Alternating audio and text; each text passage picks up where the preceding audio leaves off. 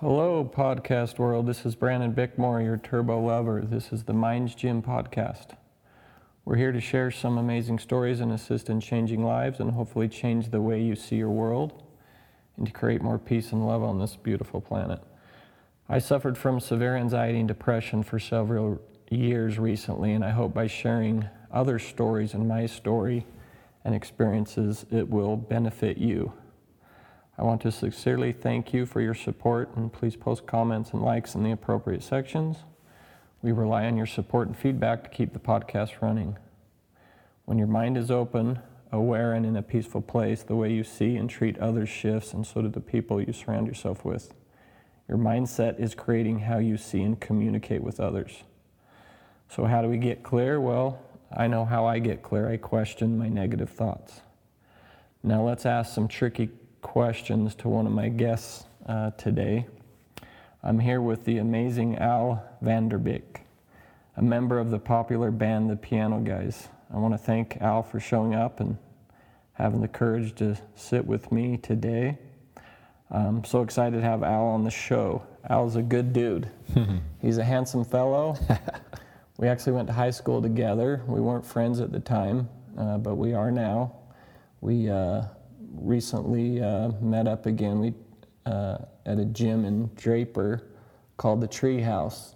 Al was kind enough to also recommend I sit with his dad, who struggles with severe anxiety and depression, and we will discuss this a bit later in the podcast.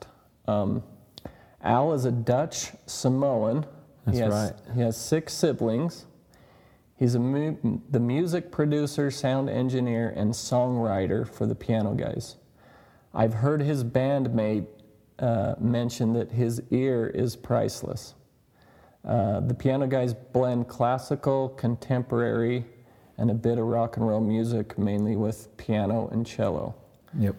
They have had over 1.6 billion views on YouTube and over 6.2 million subscribers. They create music videos by putting pianos where you would never expect to see them. Al also performs and sings the main vocals in a few of the band's songs.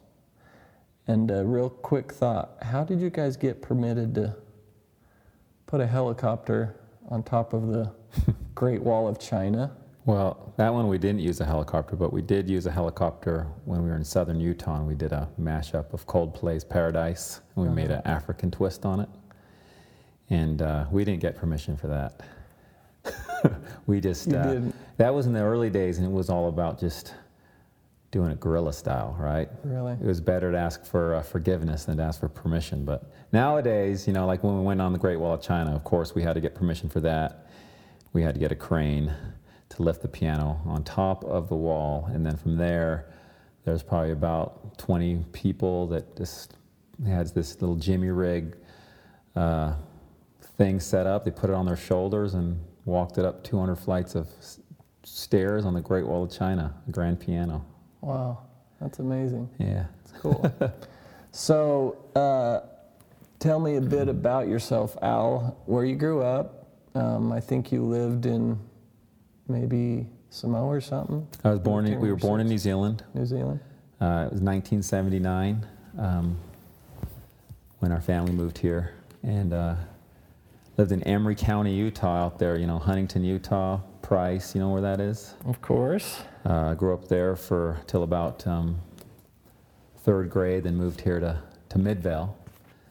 Went to Hillcrest, of course, that's where we both went. And then just live here in Zandy now, so pretty much, I just became an American citizen a couple years ago. So I've been in the U.S. my whole life and had a green card, and finally decided to make it permanent. You're official? I'm official, I had no idea. Same with all your family members? Nope, I still have some family members that it's like, why do I want to become American? Really?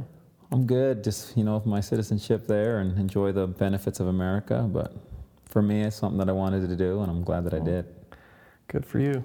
So tell me a bit about your childhood, growing up in the Vanderbeek family. Let's see, growing up in the Vanderbeeks. Well, 7 kids. We were all kind of required to learn musical instruments at a really young age. I had stage fright, and I hated performing in front of people. I'd get up and start singing a couple notes, and I'd start to cry, and I'd have to leave the stage, and my dad and my mom would be off to the side, and they'd look at me and say, wipe your eyes and go back out there. So I'd have to go back out there when they felt I was ready. I never felt ready. So I actually, I totally look at it different. Of course, now older, hindsight is 20/20, right? It's like, I'm so glad that they, even though I think it's in a way that I wouldn't do with my kids now, I don't know, I kind of felt like they forced it on me, but you know what? It kept me out of a lot of trouble. I appreciate that it opened my mind to different styles of music, especially classical music, because I played the violin. I mean, I walked into the store, it was my turn to pick an instrument. We go to the music store, and I had my mind set on the saxophone. That's what I wanted to play. And my dad pretty much said, okay, let's go pick out an instrument for you. He didn't say what instrument. So we go into the store, and I started heading towards the brass section. He's like, son, where are you going? And I'm like, I'm going to go get my saxophone. He's like, but the violins are this way. And I'm like, what is that? And he's like, son. And then he grabs me close, right? And he's puts his arm on my shoulder and says, it'll make your dad really proud if you play the violin, and I'm pretty sure it's one of those instruments that will be played in heaven. So I probably got started off on the wrong foot on that instrument because I kind of felt like it was forced on me, but eventually I grew to love it. And to this day, there's certain classical violinists, virtuosos, like Itzhak Perlman, who I just listen to this day, and I just love it. I just feel like I'm floating when I listen to his music. So, yeah, but we all sang together. Music was just our life, just like a family that's athletic. Just music was we were always singing together, 4-part harmony. I even had a group with a few of my siblings, a couple of my sisters and my brother, where we'd go perform, but we were definitely, that's all we did. Backtracking a little bit, what do you think was your fear of being on stage as a young kid? What do you think that was that made you get upset? I was scared of messing up, I think. And I think that a lot of that had to do with just the fear of disappointing my parents, So I thought if I disappoint them, then... So I was so scared of disappointing them that I just basically would freeze up when I'd get in front of people. It's terrible, man. Yeah. Yeah. But now you're smooth as silk, bro.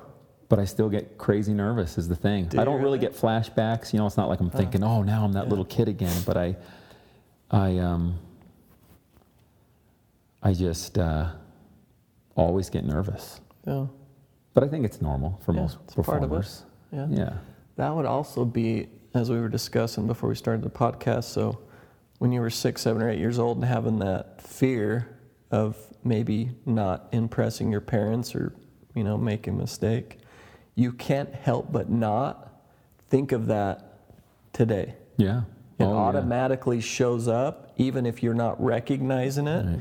That's where that fear set in. Yeah, I see it in my own kids when when I'm like, hey, come play for our guests, because now I'm doing, my parents want to show them off, And then they're all acting shy, and they don't have the stage fright. They're actually got way more confidence. And I'll see it in other kids that I'll see them go up and perform, and you can just hear it in their voice is shaking, or their instrument, their arms are all nervous, and I'm just like, I feel for them. I'm just like, man, it takes a lot of bravery to get out there and to do that when you're young. Some kids just have it. Yeah. I don't know where they grab it from. And some kids just don't, and I was one of those kids that didn't. So you're right. Yeah. It's something to this day that I think about, and how much it affected me. Like it was debilitating, For sure. I can get through it now. Yeah. Practice makes it easier. Yeah. Lots of practice. And because I feel like I'm maybe doing it on my own terms too, you know what I mean? Yeah. Where it's like there was a certain point, in high school when I formed a group, with Isaac and Eric and Rob, and I kind of felt like, I was doing hip hop music, I put the violin aside, so it was kind of like something I discovered and something that I kind of just felt like was mine. And so I kind of could set the rules for myself. Yeah. I was going to ask you about that a little later, but what was the name of that band? 4 on the Floor. Yeah. Yeah. And you opened for Vanilla Ice. Yeah, our very first show, and then we would do all the hot houses there at 49th Street Galleria, like for LL Cool J, Boys to Men, Naughty by Nature, PM Dawn. I mean, it was crazy for like, you know, that 3-year period I was in high school. It was cool. Kept me out of so much trouble. When I look back on that, it was a huge blessing in my life to, again, and I looked at back at my parents, and I was just really glad that they, you know, introduced me to music and pushed it on me. Yeah. Yeah, what a gift. Yeah. What a gift. How do you think your childhood affected like your life today? In what aspect? Like, how does it affect, let's say, being successful in the music business, how you behave and act maybe on stage, or how you interact with others? Well, I think the biggest thing, I mean, I don't know how much you want me to go into it, but I think the thing that really kept me grounded and centered was just the religion that I was raised in. Mm-hmm. I think that was something that I could always go back to, and it was just always a constant in my life. Even though I didn't understand it to the capacity that I do right now as an adult and being a father and a husband, I've often asked myself, I'm like, man, I mean, my entire family, like, we're just still really, really, really close. And apparently that's not, I mean, that's like the exception to the rule. I mean, big families and just families in general, there's this, you know, I'm not saying we're perfect, but a lot of them just don't even like each other. I don't know why that is, but we just are really close, and we always accredit it to just the things that we were taught as far as our religious beliefs, praying together, studying scriptures together, you know, having family nights together, and just where family, I feel, was just really the big focus. I don't even know. I think I went off on something. You're good, bro. This is a free for all. Yeah. So I don't even know if I answered your question. Yeah, that's okay. No, I just asked you how your upbringing affected how you communicate with others, or how you perform on stage, or whatever it may be. I mean, I think that that kind of set the foundation of where I am today. I mean, because that was all experience. Even at the time, it was frightful for me. It's a fear that I eventually got over.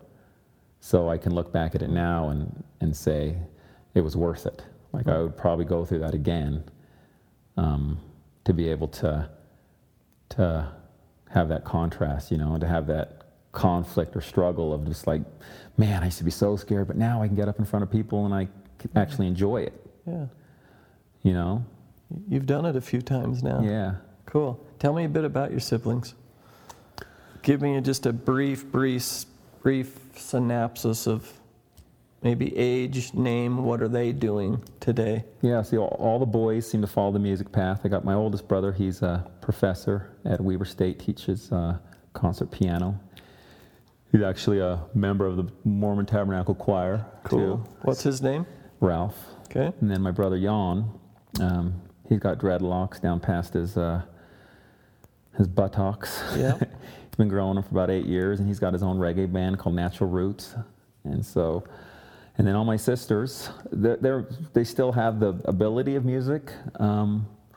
See, my oldest, Wilhelmina, is in California, married, 2 kids. I think she works for a lawyer there. She's like what do they call them? Not like a legal assistant or something like that. Legal secretary, is that what they call them? Sure. Yeah, and then all my other sisters, my other 3 sisters, Arlene, she just lives up the street from me. Growing up, she was like the go-to for singing. Like, everyone wanted to hear my sister Arlene sing. She was like the star of the family, right? And still has a beautiful voice to this day. And my other sisters were kind of like the backup singers. Even though they got lead songs now and then, they were kind of the backup. So then my sister Suzette, you know, she's got, well, I can't even get into how many kids. But yeah, so she's awesome. And then my youngest sister, Pauline, she's got like 9 kids. And we're just really close, you know, we're just really close. I love being with my family. It's awesome. Anytime we get together, it's just a lot of food, and my mom's Samoan, so we're always eating food, and music happens. And now instead of our, you know, now it's like we all have our kids perform to entertain us, you know, and that reminds me of my childhood, because that's what we used to do when we'd get together with our cousins. It's like, okay, now it's like a big talent show, and you know, you show off your kids, and now you show off your kids, you know. In that setting, it was fine. Yeah. Like, around family, I didn't have that fear as much. I was still little nervous, but I wasn't like, I wouldn't start to cry, you know. Yeah. Cool. So yeah, that's pretty much my family. Cool. What about tell me a little bit about your wife and your kids. Oh geez, how much time you got, man? Oh, just a little, Yeah, my brief. wife. Everybody wants to know about. I know the we've been rock married stars. for 16 years. We met out dancing. It was like a movie. We walked in, connected eyes. Before you knew it, we were on the dance floor, dancing for 45 minutes, and then we, without saying a word to each other, we went in and just started to kiss. And then I introduced myself, and Nice. I had to be a gentleman after that, right? Kissed her first, and then I told her my name. That was quick. 6 months later, we were engaged and married. We have 3 kids. Oldest son, Holland, is 15, and then Nevaeh is 11, and Anton is 9. And they're all athletic. They all have a sport, and they're all playing instruments. We got piano, we got guitar, we got violin, and then soccer, swim, and basketball. And is music a choice for them? Yeah, you know what? That was one thing that I felt like was really important. And not to say my parents did it the wrong way, but I wanted my kids to feel like it was more of a choice. So me already being into the music and, you know, having a recording studio in our old home and in our home here, I just kind of laid out instruments, and I just said, you know, I never told them, don't touch that. You know, it was just kind of like, come to the studio anytime, touch things and be curious, ask questions. And I kind of just, it's kind of like if you were to lay out, you know, few choices of toys for a kid and see which one they'd go for. Like, that's kind of how I looked at it. I just laid out these instruments, and they kind of naturally started gravitating towards the ones that they felt were there. So they felt like they picked the instrument, you know? And so now my job now is, because now that they're practicing, you know, like any kid, they don't want to practice, they'd rather be doing other things. And so my goal is just to really pay attention as to why they're not liking it. And if I feel like that they like, I just had to do this with my son. I just felt like he wasn't liking going to lessons. I mean, he had lessons for like 5 years on the piano, and I didn't think he was developing as what I thought he should be and his teachers thought he should be. So I said, son, I just straight up asked him, and I was prepared for the answer. I said, if I told you right now you could quit piano lessons, would you? Yep. He just straight away, like he didn't even hesitate. And so I could tell that me continuing to do that would just be pushing him away. So we came up with a plan together, me and my wife, of how we could still let him develop his piano skills at home, and we'll hold him in a system to hold him accountable to it. And I think it's working out good. It's just like, here's a book, you know, a hymn book. Teach yourself a song once a week. Listen to songs on radio. You hear a song you like, because he's got a really, really good ear, and learn the song. Cool. So Love it. While we're on ears, tell me why you think you have such an ear or a talent for quality sound or music. Yeah, I don't know. Because that's the rumor on the street. yeah. Where'd you get that gift? I don't even know if I really have a gift for it, but I think, again, going back to having 7 kids and everyone learning instruments, and we all learned different instruments, right?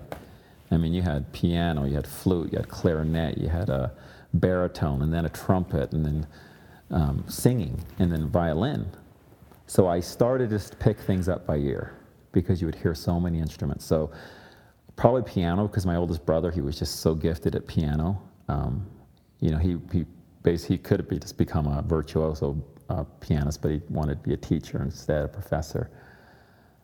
But just having the piano, I remember just sitting down on it and just messing around, and then I just kind of developed an ear for it. And then for whatever reason, I would just hear melodies in my head all the time, and I'd hear lyrics, and I started experimenting. Remember those boom boxes that had like the double cassettes? Mm-hmm. Yeah. So we had the double cassette one that had a mic input, and I remember like plugging in the mic, and I figured out that I could record myself like a part, like I'd sing a line, swap tapes, push play on what I just sang, and it would record what I just sang, and then I'd add another part to it. So I was like basically multi-tracking. I was recording, you know, and I was composing, but I didn't know what that meant. But I was always intrigued with just taking these songs in my head and like laying them out. And so that's kind of how I got interested into that, and how I felt like it developed my ear. Yeah. Huh. Yeah, they say you have a real talent. Well, I pay him really good to say that. Do you pay him well? Yeah. Yeah. Oh, you must. If you guys haven't heard the piano guys or seen them in concert, they're incredible. I went to the concert last fall in that's St. November. George, Utah.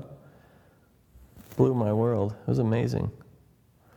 Absolutely incredible. Thanks, man. I had no idea that the show's just entertaining as all get out, but the music is just incredible. So Thanks, brother. yeah, a little plug for the piano guys.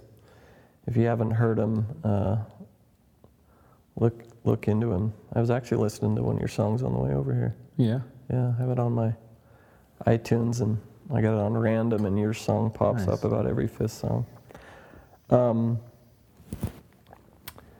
What's a day in the life of a rock star band member look like for you? Like, what does your day look like? I know I saw you at the gym the other day, and I'm like, well, where are you going? You're like, well, I got to go to the studio. I'm like, well, I thought you just like play music and travel around the world. Like, you actually work in the day? Yeah.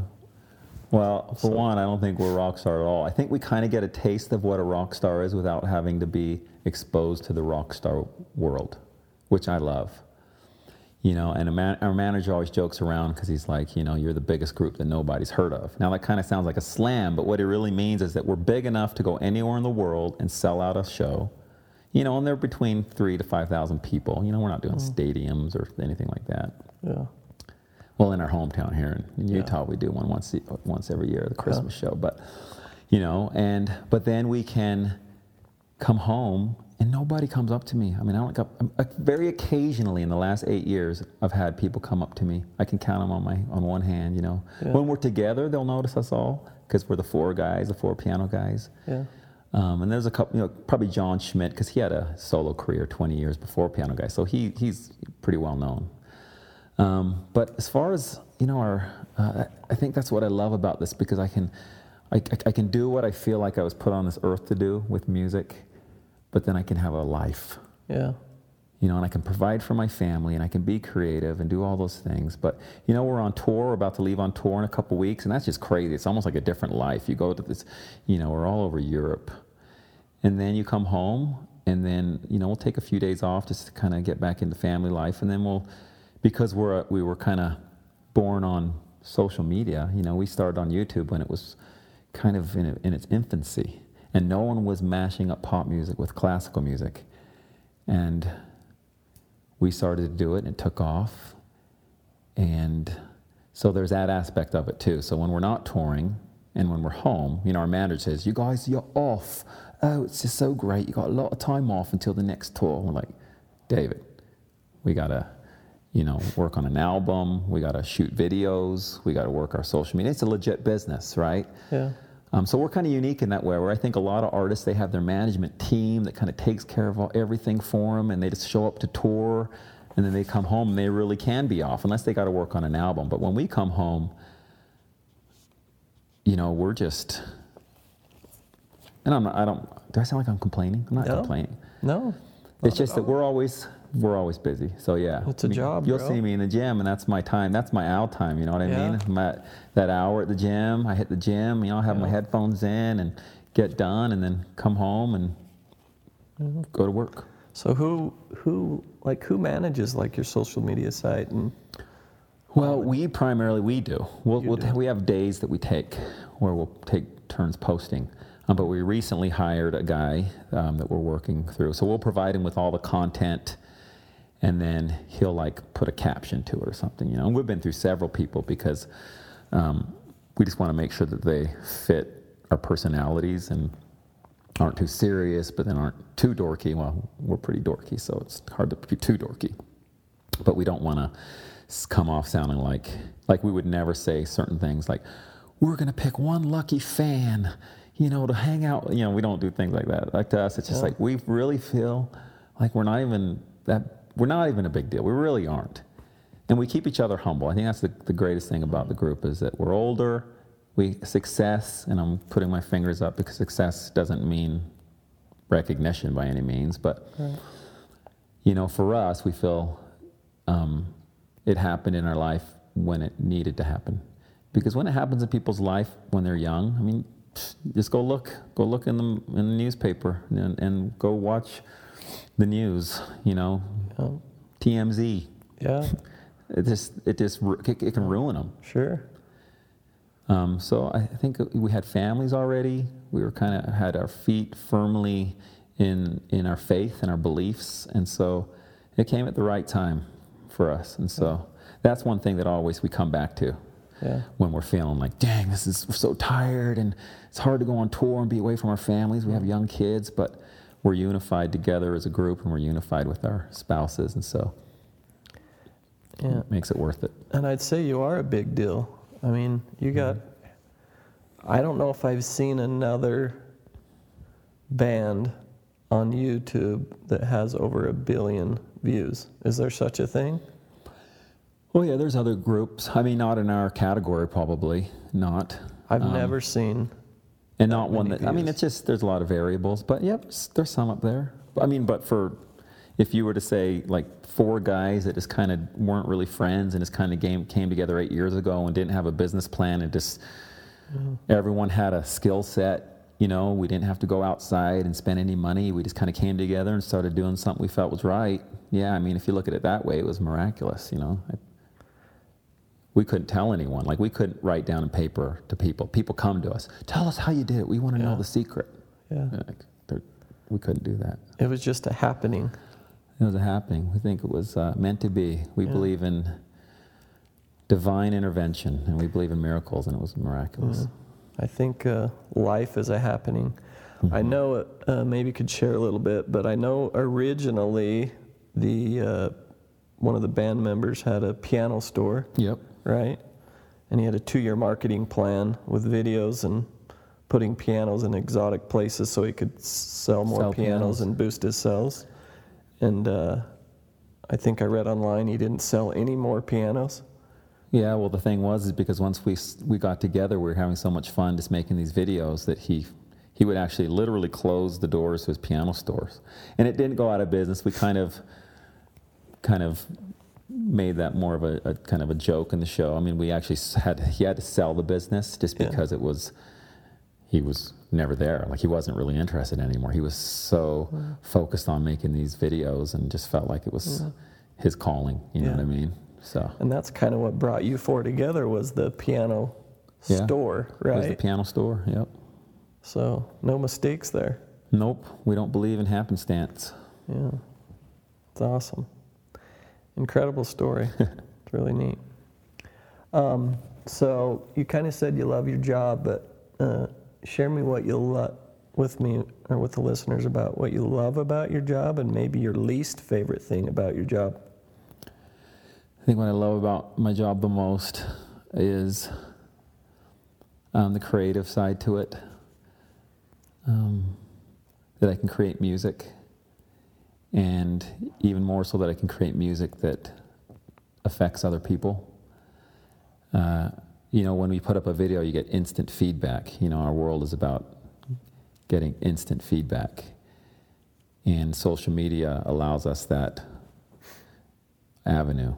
And so when you put up a video and share songs, you just the comments that people say, how it just made, we're not changing the world, but we're changing people's days, where it's just like, I just woke up and this morning was just crappy and I stubbed my toe and the dog bit me, just things like that. But even more serious things, like where people have honestly been in a depression and wanted to take their lives, and how our music just came on out of the blue at the right time, or a friend sent them one of our videos, and how they just felt like they had a higher purpose, that they just needed to be here. Wow. Like those kind of stories, that is why we can leave our families, for 2 to 3 weeks at a time, and because it's not about us at that point. It's about a gift that we believe God gave us to share with the world, to help them in sometimes small ways and sometimes in pretty mind-blowing ways that you can't take. There's no way you could sit here, we're the reason why. It's just like you feel like very humbled when you hear feedback from people that are going through, cancer, and how that they would just listen to our music while they were having chemo, and how that just gave them hope. It's pretty incredible. Yeah. So that's what I love the most. That's cool. Is that having that opportunity. And music, I don't know what it is about music, but it can move you. Oh, yeah. drastically move you in your mindset and your mood. So what's your least favorite thing about being in the Piano Guys band? Well, I wouldn't say. I think in the beginning, there was some personality conflicts, but I think we've learned how to work through those. Sure. So I don't think it's that. I think it's probably that I put a lot of energy, and when you're creative in anything that you do, it doesn't matter if you're a builder, right? I mean, a lot of creativity has to go in that, and then also physical work. I mean, it taps you out mentally and physically, right? So in the same way, even though what I'm doing isn't really physical, other than like the traveling part. I mean, anyone who travels knows living out a suitcase for 3 weeks in a hotel and this and that, can really wear on you. But then also meeting people and always having to be on. Yeah. So you're basically on for 3 weeks to where you are just, and it's not a fake. Sometimes you got to force it a little bit if you're not feeling, and then eventually you get into it, But you're just constantly on, talking to people, listening, entertaining, that mode. And when I come home, I'm kind of spent, like mentally and physically, to where I feel, and it affects me in a way that I feel that my family kind of sees the tired, overwhelmed, stressed dad for a few days, when I get home. And so I really am hard on myself about that. Because it's just like, how can I just these complete strangers, and I'm just like so kind and loving and outgoing, and then I come home and I'm just like, I just want to go lay in bed for a few days and I don't want to go outside. But I don't know, I think a little bit that's normal, I think it's normal, so I don't try to be too hard on myself, and it's not like I'm stuck in it for like weeks on ends. But yeah, it's kind of a pattern, and it's getting better each time, but I think that's the hardest thing. It's just feeling like I'm short and giving my family the short end of the stick, and being a little bit more impatient than I should be, and just assume that they'll understand because Daddy's been gone, and So I feel guilty a little bit that they see that, but then I just got to give myself a little bit of a pass sometimes. You know what I mean? Because I try to snap out of it pretty quickly. Yeah. But that's hard. Yeah. And it's hard on my wife, She knows when I get home, it's like, I'll just give you your space, And I just you're probably not going to want to talk that much, because she's asked me, like, how do you answer the question? You walk through the door, how was tour? Like, I don't even want to talk about tour. It's weird, And I'm just like, I just want to give a hug, and I want to go jump in my bed, and I want to eat some of her food. Yeah, I can't imagine the highs and then the lows, right? And there's, you're out on tour for 2 or 3 weeks, and you're, like you said, you got to be on. You're an entertainer. Right. You got to be showing the world like a good show. Yeah. If you don't put on a good show, or, are they going to come back? Right. I mean, you have people come to our sound check, so you're entertaining people for sound check. Then you do a Q&A with them. Then you do the show. Then after the show, you do a meet and greet with some more people. And so by the time you get on the bus, it's about 1 a.m. And then you just repeat, you drive for 4 to 6 hours, try to get some sleep on this bus, depending on who's driving it, I'm probably going to sleep the best on a bus because when I go with my dad on truck trips, so I'm kind of used to sleeping on something like that. Yeah. But it's just repeat, and we do a show every single day. I mean, we're not taking breaks in between, unless it's a travel day. But you just go, because we just want to go out and hit it hard so we can get back home soon. We're not going out there to do any sightseeing or tourism. It's like, we go to Europe, we're hitting Germany, London, Holland, and Poland, and Hungary. We go there in 2.5 weeks, and we're just home. And you hit all those places. Sounds like a lot of work, bro. Yeah. So you're right, though. It's just there's like a high and a low that in my personality. Yeah. I'm pretty much I'm usually like a kind of a more energetic guy. That's just in my nature. Sure. But there are times, and it's usually when I get home from tour, where I kind of have to fake it a little bit for a few days. Yeah. Yeah. You got to get home and recover, rebuild. Yeah. Repair. I wonder if you considered, just a thought, I like to share my thoughts when they show up, but if you go on tour, what if you don't have to be on? Like, what if you just go there and you be Al, but not the on Al? Yeah. Well, I think there's a little side of me that is the on Al. I mean, that is part of who I am, but I get what you're saying. Like, just not putting unnecessary pressure to be any more than I can give. Is that what you're trying to say? Exactly, yeah. Because you try to go and be somebody that may not be the authentic Al. Yeah. And then it's draining, it's exhausting, and it's tiresome to sometimes try to be the human being that you're not. Yeah. You know, I meet with people often, and, you know, even, for instance, mom, dad. When you think you're a mom or a dad, and then you put what that means below it, I'm a dad, I gotta be a financial provider, I gotta teach my kids how to work, I gotta make sure they're doing yard work, learning their chores, I gotta make sure, you know, they're earning money to buy a car, I gotta make sure they're getting good grades, I gotta. Yeah. And you put that list of, I gotta be this guy on tour, that's probably why you're so mentally drained when you get home, is you're being Al that's the entertainer. Yeah. That's it's a tough job. Yeah. You know, but I wonder if you just took it down a notch. Yeah, probably. And wonder how you'd come across to the crowd and to yourself and to others, and then maybe you'd come home a little bit more calmer. I think I feed off the energy of the other guys too. You know? And then so Steve, he's the cellist, and he is high energy. He's on. Yeah. But he kind of struggles with a lot of the same things. Yeah. You know. And so we talk a lot and try to see how we can offer each other some advice of how to deal with it. I think that's kind of saved it a lot to where we just haven't had a full breakdown, you know. Yeah. Is because we all can relate to each other. But definitely, I mean, when me and him are in a room together and we have a captive audience, it could be one person. I mean, me and him, we just go off. But it's fun. I guess I would really like to know what really is the big drain, because by default, I'm an outgoing person. Sure. You know? Yeah. But maybe I am just overdoing it. Yeah. And it's just a thought. Yeah. I just, like I say, when thoughts show up, I like to share them. And I don't know anything. I'd love to know. Sharing thoughts. Like, I would love to really understand it, because I just don't want to. I mean, like I said, it's getting better, but I could do so much better. Sure. And it's and to your point, Al, traveling and flying around the world is exhausting.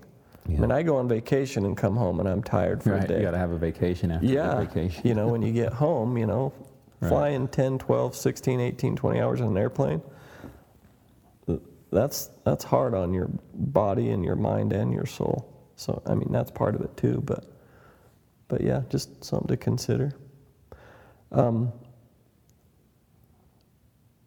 So you shared the least favorite thing about your job. So what if you weren't a music producer, singer, songwriter, artist? What would your dream job be? Well, if I wasn't the actual person on the stage, I would want to be probably in education, music education.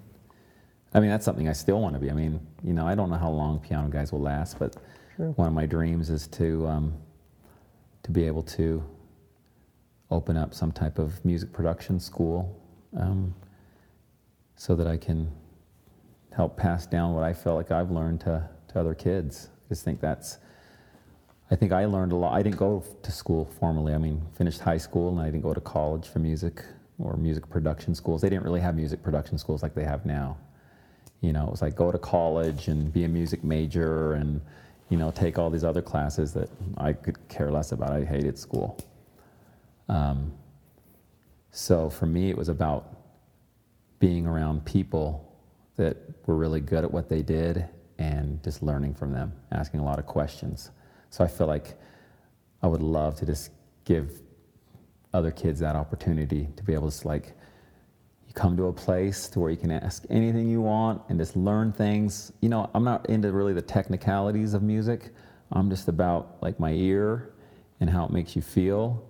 And you really can't teach that like in college. I don't think they teach that. They teach the theory behind things, which I'm not saying is bad, but you know, they focus on the theory of music. They focus on, you know, if you're a music major, the technicalities, and you know, you're in a room for 6 to 8 hours a day practicing, where I feel like it's better just to get together with a bunch of friends and jam, like just play, have fun.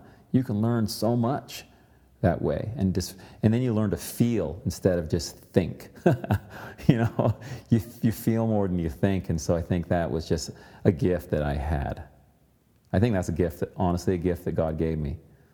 Because seriously, I mean, if you were to lay me next to other musicians, and I'm not trying to compare myself, but I mean, there's so much more. Even, I can say this about anyone in the piano guys. There are musicians out there that just make us look like we're childish. Really?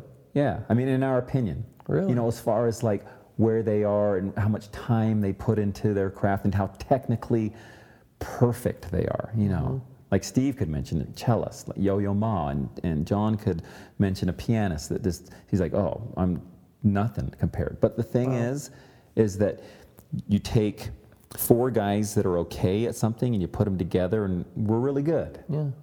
You know, and the skills that we have combined makes it, each of us individually, even better at what we do.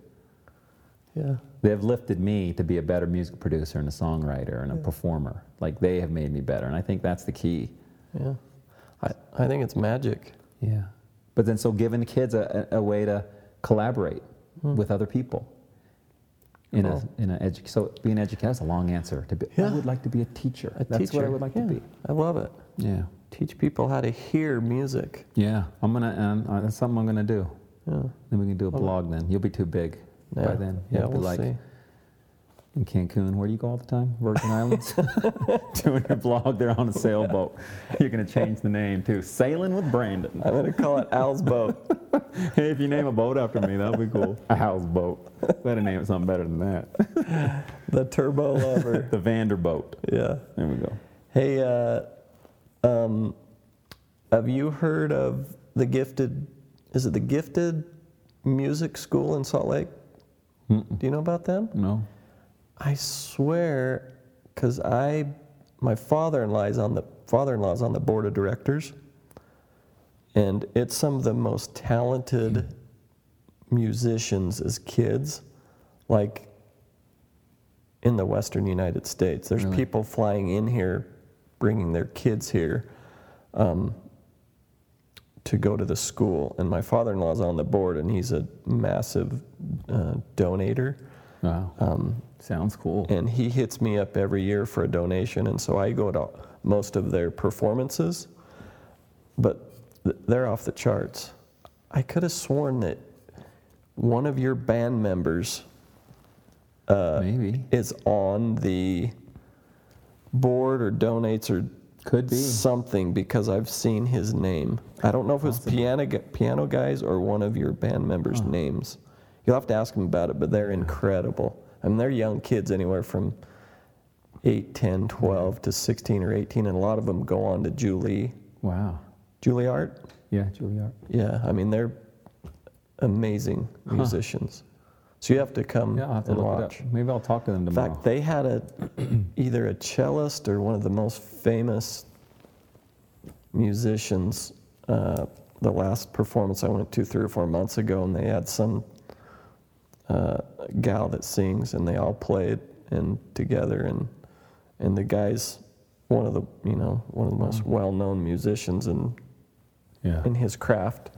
But he said, I've never seen a group of kids play music like these kids, and I've been doing this for 30 or 40 years. Gifted School of Music, is that what it's called? Gifted School of Music, I think. Yeah, it's in downtown Salt Lake. You have to look into it. I will. Pretty amazing. Got off track there a little bit. What's your definition of success, Al?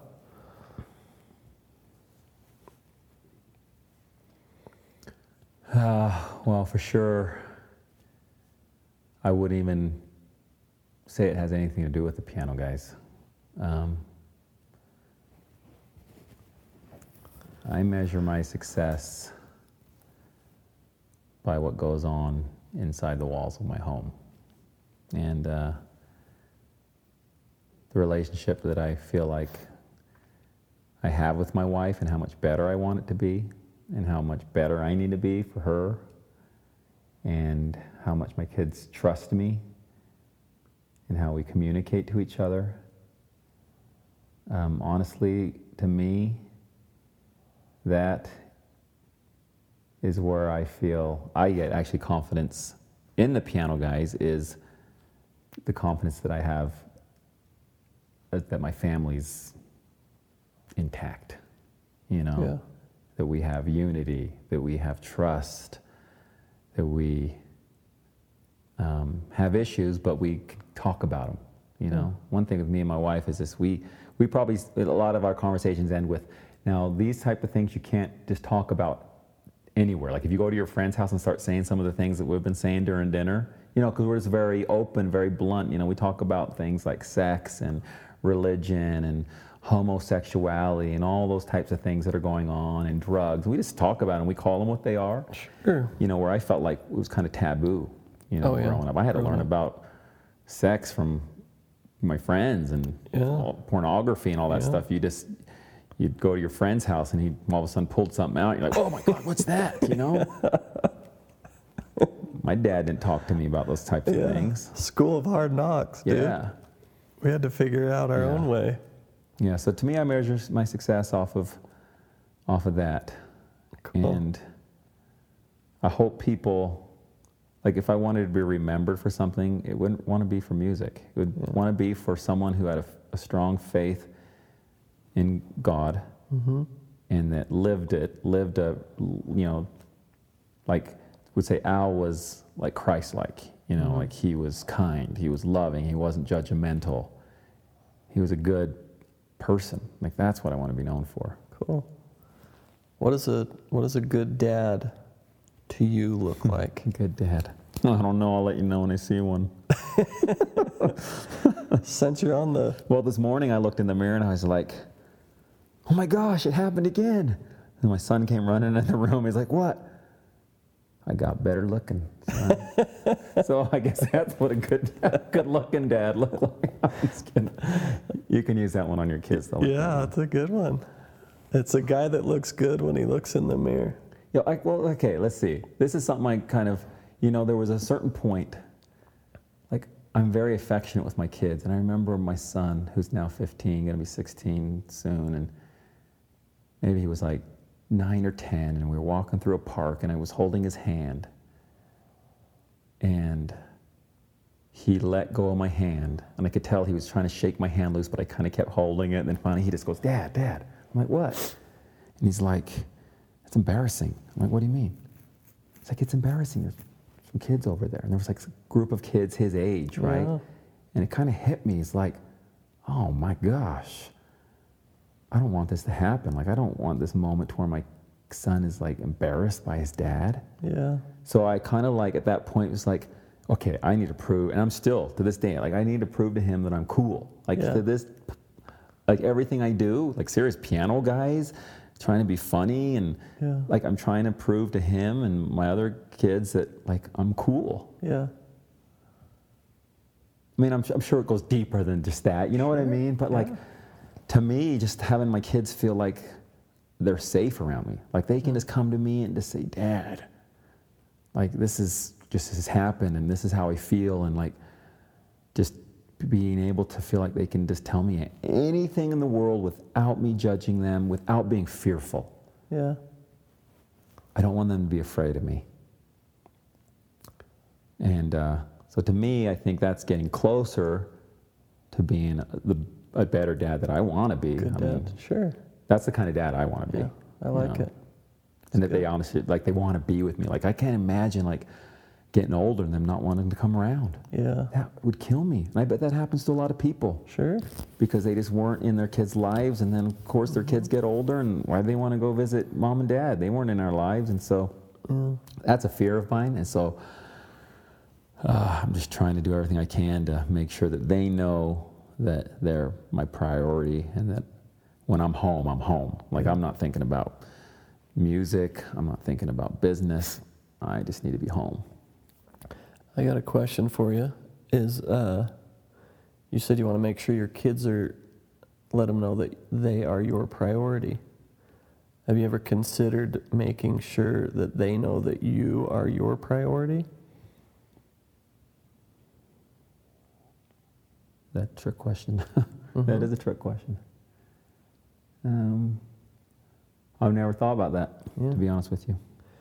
Because in my experience, showing my children how to take really good care of me is being a good father. Yeah. Because that's how kids learn, mostly more from action and not so much from words. Yeah. So what I've learned the last 4 or 5 years going through this spiritual journey is I've focused more on taking care of me, and in hopes that when they get to be adults, that they become really good at taking care of themselves. Yeah. And making sure that they know that the person that needs to be their priority is themselves. Because you're not going to be here forever, and neither is your wife, and neither are their siblings and grandma and grandpa. So I want to make sure that my kids are really good at taking care of themselves. But we're not really taught that in this world. Yeah. We're taught to take care of the kids first and then take care of you second. Yeah. So it's just something to consider. You know, when you're flying in the airplane, what's the gal up front before you take off? Whose mask do you put on first, yours or the kids? Yeah, well, you're supposed to put on yours. Put your mask on first and then put on the kids. Yeah. I believe that's how you parent well. Yeah. You put your mask on first, make sure you're good, you're solid, and show your kids what a solid, confident, loving, I agree. happy human looks like. So here again, just another thought. I think that I've never really looked at it that way, but I think that, Rachel and I have, we've recognized that, so there, there's this temporal things, we take care of ourselves as far as the way that we eat. I mean, we're very healthy, have a healthy lifestyle. We work out and we go out on dates, without the kids, and honestly, I think this is like harder for the women that stay home with kids. I mean, I'll just speak for my wife just real quick, and you should probably interview her, but she definitely sacrifices her desires and wants for the entire family, even for me. Mm-hmm. And there's a little bit of guilt that I feel for that too, and where I try to do things suggest things like, why don't you go hang out with your sisters and go get your nails done, or go hang out with the neighbor ladies, go grab lunch. She's like, well, what are you going to do? I'm like, well, I'll just be home with the kids, and just go and do your thing. Well, why would I want to go out with anyone else? I'd rather just be hanging out with the family. So she really loves being with the family, but then she'll do anything for them, even if it just means giving up anything that but that she's always wanted to be a mom. And she's oldest of 8 kids, she always had a job since she was like 10. And so for her to not have to work outside of the home, to her, it's like a dream. Yeah. It's like everything she's always wanted. Yeah. That's why she's so good at it. But then I see certain things. But we could go off of that. You can talk to her later about that. Yeah, that could be a whole nother podcast. And I guess I won't just say for women. I just say for people, anyone who is in a position where they're the caretaker for anyone. Mm-hmm. If it's children or parents or siblings or whatever, where they just, we all know those people that all they do is just they don't ever take care of themselves, even physically, mentally, emotionally, spiritually, and it's all about. But you're right. And then how good can they take care of these people when they can't even take good care of themselves? Yeah. So then I'd question too: is your wife sacrificing her life healthy for your kids? Yeah, I'll have to ask her. I mean, I think she is, that there's definitely, but then I know she gains great satisfaction and joy from our kids. I mean, absolutely. Anything our kids achieve, you go to any sporting thing or when kids leave on missions, they say, yeah, Dad, you're cool, thank you, man. And then they start bawling as they have this long list of what their mom did. Yeah. Because that's what they do. Yeah. And that's what moms do. I can't, I'm not going to like tell her that's wrong. Sure. And I honestly don't, I don't think she's at the point to where she's like, needs to take like some kind of medication, to get through the day being a mom. I mean, but I can see I can see where it's like, honey, no, you don't need to do that for them. Yeah. You need to just let them do that themselves. Yeah. Yeah. It's easy for me to say, right? I think, yeah. And my wife, I would say, parents similarly to your wife's. It seems to be like the going trend in the last, I'd say, 15 or 20 years. They know everything about our kids' lives. Everything. They know all their friends. And they're in all their business. They know what's going on, what's here, what's there. Yep. Tracking their cell phones and where are they and what are you doing? Huh? I do all the tracking. You do all the tracking? She's not good on technology. Yeah. But you just wonder, is sacrificing too much healthy for your children? Because whatever you do, the example you're showing your kids is what you're teaching your kids. So is the goal to teach humans to sacrifice for others, or is it better to take care of yourself first? Yeah. And then when you're really taking good care of yourself, man, you can really be there with another human being when you're healthy within yourself. Yeah. Hopefully there's a good balance between the two. Yeah, you know absolutely. what I mean? Because I certainly wouldn't want my kids to see a phase that I had to go through of just being so selfish, Yeah. And it's like, whoa, what's going on with Dad? All he's doing is going ride his motorcycle and hanging out with his buddies. I already did that phase, you know what I mean? So. And that's probably what I get. My kids would probably say that I'm selfish, but I'd call it self-care. Yeah. It's a better term. Yeah. Because if you're really happy, that spreads, and your kids want you to be happy, right? Yeah, for sure. And I take my kids on a lot of vacations, and I vacation a lot without my children because they're in school. Yeah. And my wife would rather stay home with the kids than vacation, and it works. But I think self-care is really important. Yeah. I think it's really beneficial, and it teaches your kids how to take care of themselves. Then when they have obstacles, they deal with less anxiety and depression as they age, because they're like, oh man, I know how to handle this. I don't need mom to get me out of this one. Let's talk a little bit about your parents. How's their relationship, and maybe how did your parents influence your life? You kind of talked about they made sure all their kids were musically talented and gifted. Yep. What else did they do for you and your siblings growing up? Well, like I said, the most important was just the spiritual aspect.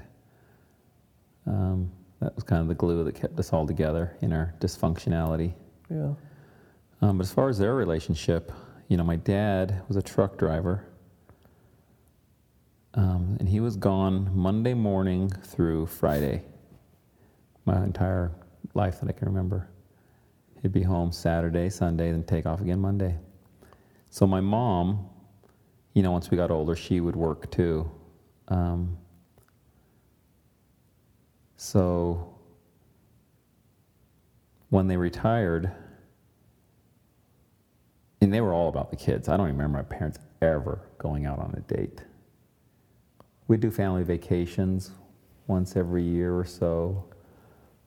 But I don't remember them ever, like we were talking about, having time to themselves or getting to know each other as a husband and wife.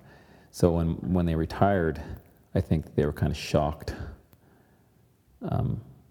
Like, who is this person?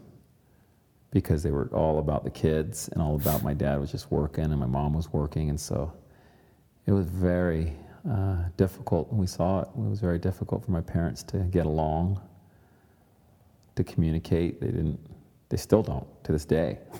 It's still something that they're going through, right? It was just, my mom's Polynesian. They're more carefree and just kind of, joking around a lot. And my dad's Dutch and they're very stubborn and more serious. And so you already have some things going against him, which could be benefits too, but I think that because of, them not really figuring each other out while they were raising us kids, because they just sacrificed everything for us, they didn't know how.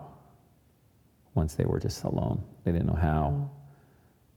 Then, my dad fell into depression, something that he suffered for several years, probably 8-9 years now. And, we always tend to have sympathy for my dad, but I really feel it for my mom, because, this is their golden years. These are years that they should be out enjoying life and traveling. I mean, they got an RV, several years ago to go do it and live out of it. And my dad just wants to sit in a room and not do anything. And so that's got to be so tough on my mom, and I don't think I give her enough credit. I don't think I tell her I'm sorry enough or thank you enough, because it's just, my dad, he's the one we focus on, because he's the one that has the mental, disorder, or whatever you want to call this, the depression. So, so that's kind of where they're at. What about with that relationship? I know when I went and Al was actually kind enough to let me chat with his dad 4 or 5 months ago, maybe. Yeah, was that long ago? And had a probably 90-minute conversation, and it seemed to me it was real beneficial by the way he, changed. You have these conversations with humans, and they're believing these stories, and you sit with them for 90 minutes, and you get them to look at their world in a different light, and you can kind of see just a different energy come about him. But I did notice the RV in the driveway, and then after sitting there for a while, and you told me he was hadn't left his house really in 8 or 9 years. Yeah. Maybe. No, not really. I mean, not for long periods of time. Yeah, it's amazing. They tried a few years ago in the RV and went down to southern Utah and lived out of there for, a little while, and just made things worse. And then. Yeah, a couple thoughts too. I wonder, for one, why. I wonder what caused your dad. What transpired in his life that would cause him to be afraid to leave the house? I don't know. Any thoughts on that? Any crazy experiences? I know you said he was a truck driver. Yeah, he was a truck driver. He has some crazy things happen. I mean, I know he got mugged once that he told us about. I mean, he always carried a gun with him, so I don't know if it happened more often, and he never told us, but he was at a truck stop, and basically, someone opened the door to his truck and got really physical and violent with him, and I think my dad broke his finger or something like that. It was just some kind of really physical altercation where he had to just defend himself. Wow. But he was always kind of known to be he was always very proud of his strength. He was a strong guy. Knew a little martial arts, and so anytime he could show it off, his strength, on us kids, let's have an arm wrestle or whatever, you know what I mean? Oh. He would grab you, and he was strong. So I don't know if that really affected him. I don't know. Maybe it just comes with depression, right? What was that term that we talked about? Wondering if he was agoraphobia? Yeah, an agoraphobe, meaning you're pretty much afraid of the world. You're afraid of humans, afraid of conversation, afraid to leave the house. You're afraid of big open spaces. Yeah. You're afraid of what might happen, and so. Because he wasn't like that growing up. He was kind of the life of the party. Yeah, he really was. So what I'm saying, what took place, because something has to take place in your life for you to become, let's call it normal, and then all of a sudden you got severe anxiety and depression. You're believing a story that something might happen when you walk out your front door. Yeah. And so there's been some fear instilled in his humanness somewhere, where if we could take him back and tap into that, you can literally get rid of that fear. It's no different than taking you back to the stage when you were 6 or 8 and you were crying, saying, worried, nervous, fearful that you might screw up. I can take you back there and ask you some questions, and it gets rid of that fear. It's gone. So I wonder if I'd love to sit with your dad again. We had an amazing conversation, but to go back again and just say, hey, you know what? What scared you in the last 10, 15, 20, 30 years out truck driving? What happened? What some experiences showed up that, scared the heck out of you? Let's sit in one of those moments and actually walk through it for 30 or 40 minutes and then see what shows up. Because what we do is we take the past and we put it on the present, and that creates what the emotions that we're feeling now. So he has anxiety and depression, but he's putting a past experience on the now. That's the only way to have anxiety and depression. So if you're depressed, you're focusing on the past. If you're experiencing anxiety, you're worried about the future. But you're taking a past event and putting it on the now, and that creates anxiety in the future and anxiety in the now. So basically he just doesn't want to whatever happened to repeat itself? Yes, he's trying exactly. to avoid that. He's afraid that might happen again if he walks out the front door, whatever that is. And he might have 10 events. He might have 100 events that happened as a kid. Because they start when you're 5 or 6, and they go until you learn how to question them and figure them all out. No different than you're being scared on the stage story. Yeah. Somehow you learn that behavior. You weren't just scared. You watched a movie or you saw other kids be scared, and then that's how you learned how to be scared on stage. Yeah. It's not, you know what I mean? It's a learned behavior, everything is. So your dad learned his anxiety, and he learned how to be depressed from watching his past or being fearful about his future, but he's seen that behavior somewhere in his life, and it's usually from your mom or your dad. And his mom. Yeah. His mom ended up in a home in Holland, and basically got to the point where she didn't communicate with anyone.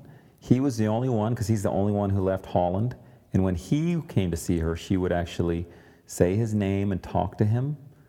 Not like these loving conversations, but she'd at least talk to him. But the rest of the family, she wouldn't even really say much, if nothing at all. And she just basically lived for a long time, but kind of in a state, wasn't a vegetable, but almost, like where she just would never leave, would never want to go anywhere, and she would just sit and stare out the window. Yeah, kind of a catatonic state. So that's but you would think that if someone saw that behavior, like they would want to avoid it. So this is what I've learned, Al, over the last 4 or 5 years, and I research and I study a lot, and I go to a lot of seminars, and especially that Byron Katie, which I'm a huge fan of. And I could relate this back to your kids watching you and your kids watching your wife. We're our only reference point for our children. So they either do what we do or they do the opposite. Because basically we are their teacher. So your dad watched your mother, and he only knows to do the same or do different. So you mean he watched his mother? He watched his mother, right. Yeah. What did I say? Your mother. Your mother, yeah.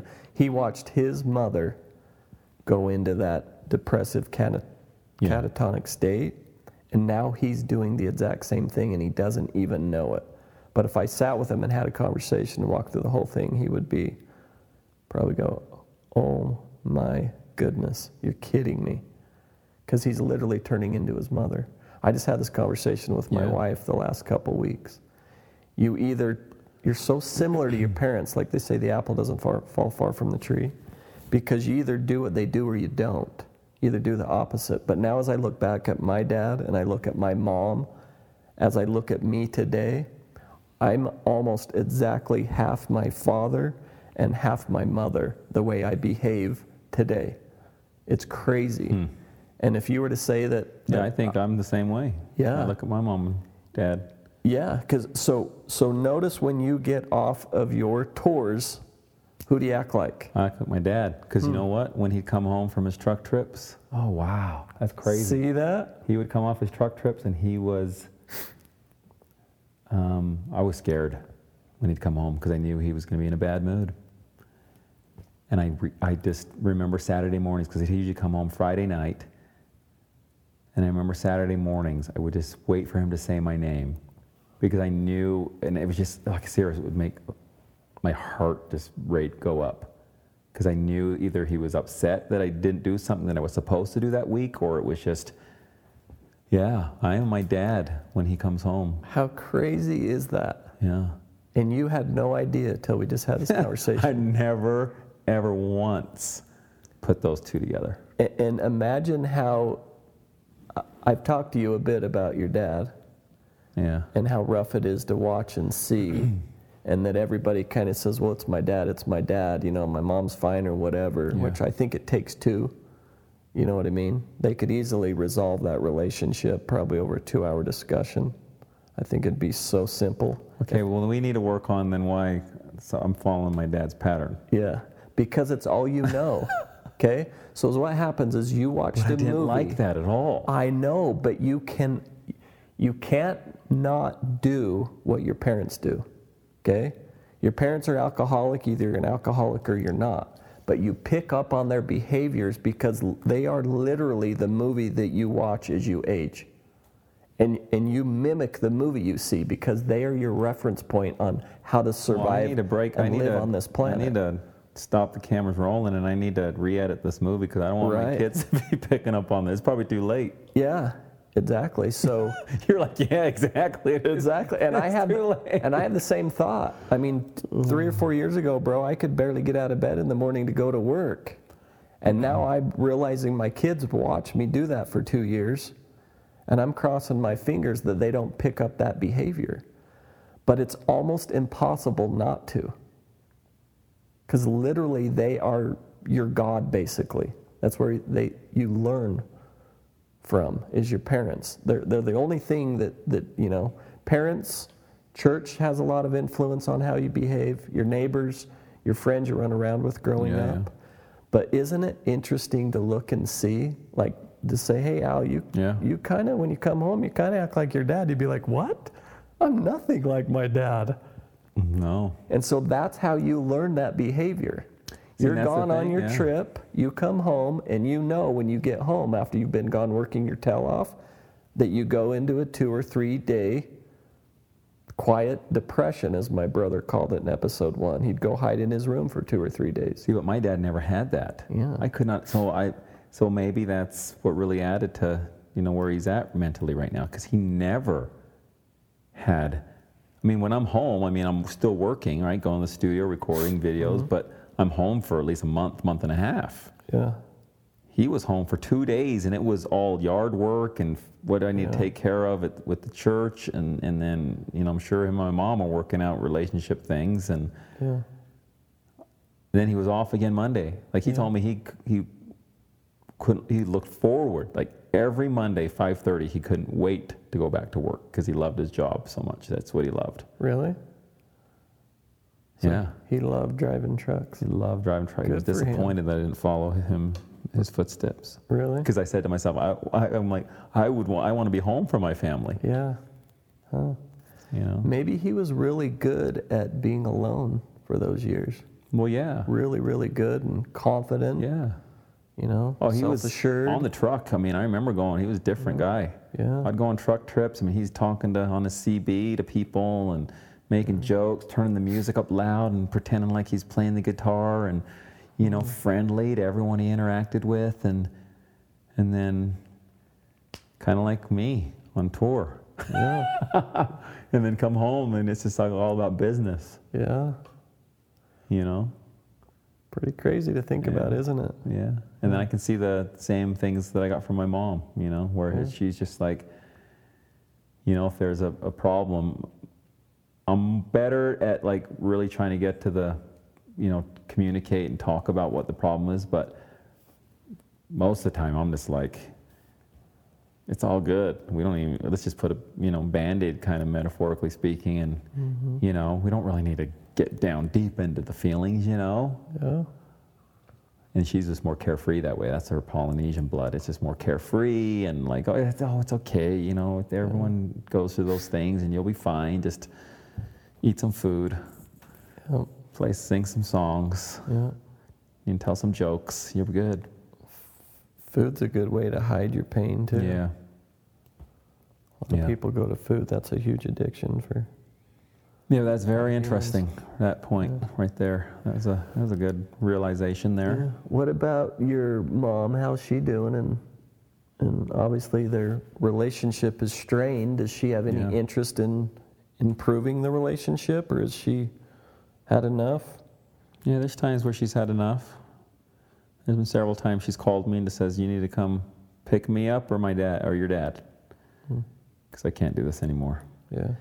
You know, she does some things for herself a lot, you know, where she'll go off, with her sisters or friends. She has lots of friends. My mom was very good at making friends. I mean, she'll make a friend with a random person in the airport, and before you know it, they're at her house staying the night, you know what I mean? She's very good at making friends, but it bothers my dad. It bothers my dad, like if she has friends over, he just can't deal with it.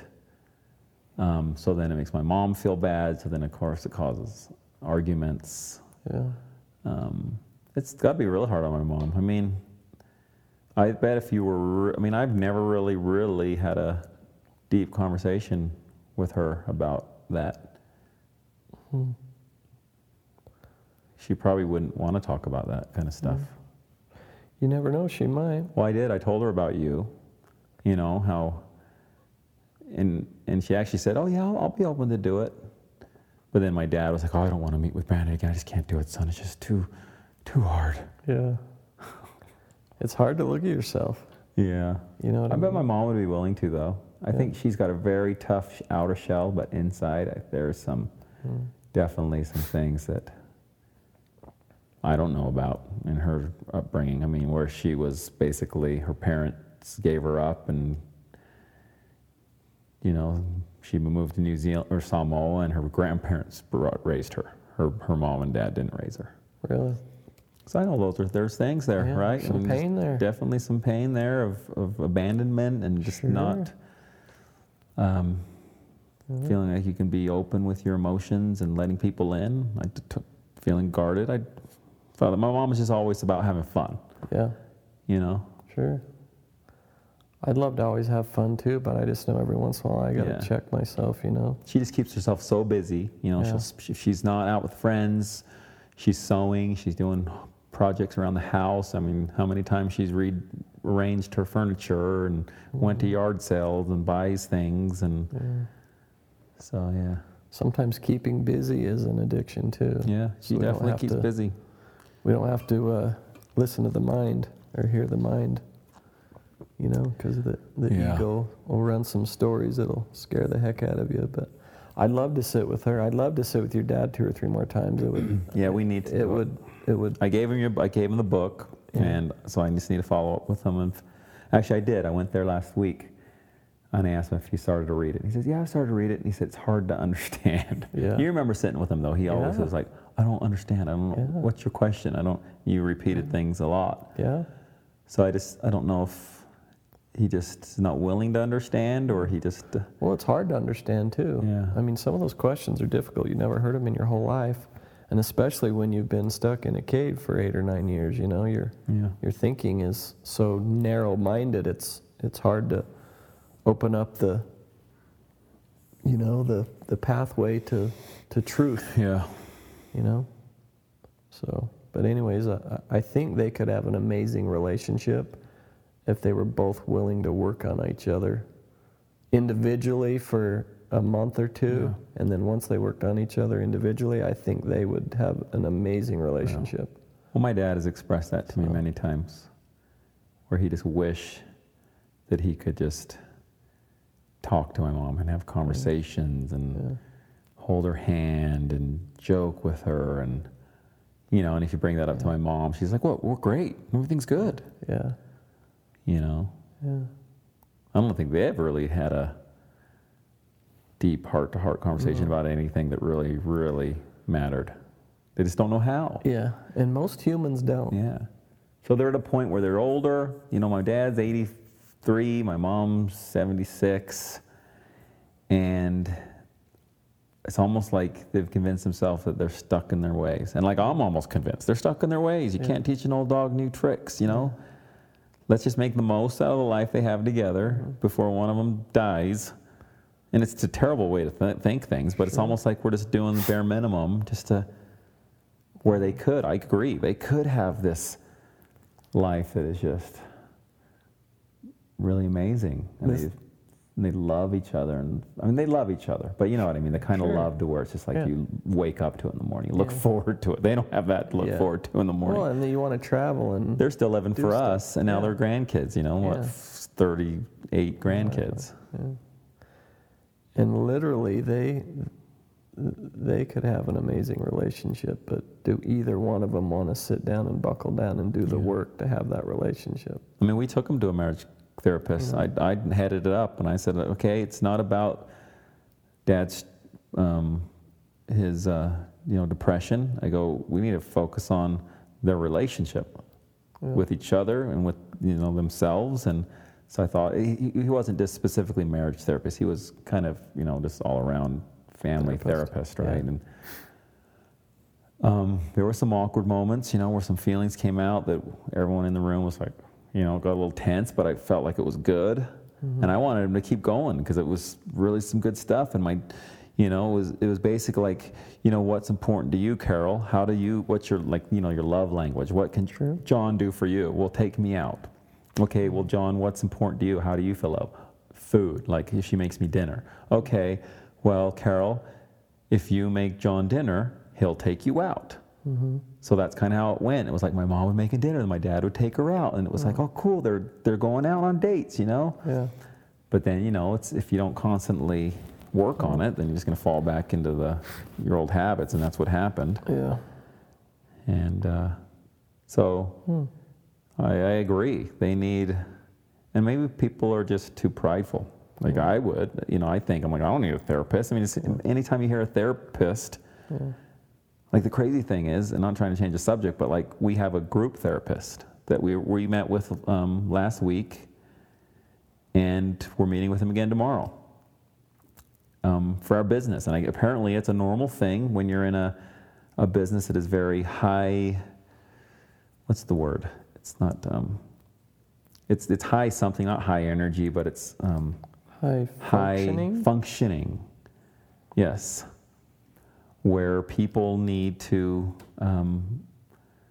understand why they're feeling certain emotions and why they're not dealing with people so well, or dealing with the stress, or feeling overwhelmed. And so we're like, we had a little bit of that going on in the group, and we have, and so we're just like, first time someone brought up therapists, like, it's like a marriage, we need to just get a therapist. I'm like, it's stupid. We don't need a therapist. We just need to talk and work it out and learn how to communicate. But, meeting with this guy just one time for a couple hours, we're all just like, wow, communication is not what we thought it was. Yeah. Like, communication isn't about talking. It's about listening and understanding, And so, my parents need that. I totally agree that it helps. It's helping us in our business relationship, and because where else do you learn those things? Yeah.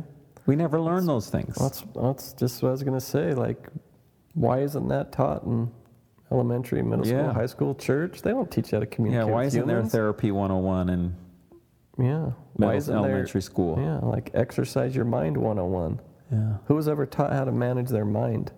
It's the most important thing in the world, and we weren't even taught. We just guess at it, huh? We guess. Everything's guess. And then that's why I think we get so frustrated. Yeah. And we fall into these disorders, is because we are guessing, and in our mind, we just are failing. Yes. And so you get hard on yourself because you feel like, man, I failed at it, and so now I'm going to be really hard on myself. And then it's this cycle, right? The cycle is we believe our thoughts. Yep. And when you believe your thoughts, that's when the pain and the suffering sets in. But learning how to question your thoughts is huge in helping you learn how to communicate with other humans too. Hey listeners, hope you enjoyed part 1 of Al Vanderbeek's podcast. Pretty amazing guy, and you'll want to stay tuned for part 2. It's a little longer, and we go over some amazing stories of Al and his family members, and a little bit more about the piano guys. So thanks for listening today. Here's one exercise you guys can do to help maybe calm your day. Try this week to get up 30 minutes earlier than normal so you don't have to rush through your morning routine. See if that changes your week for the better.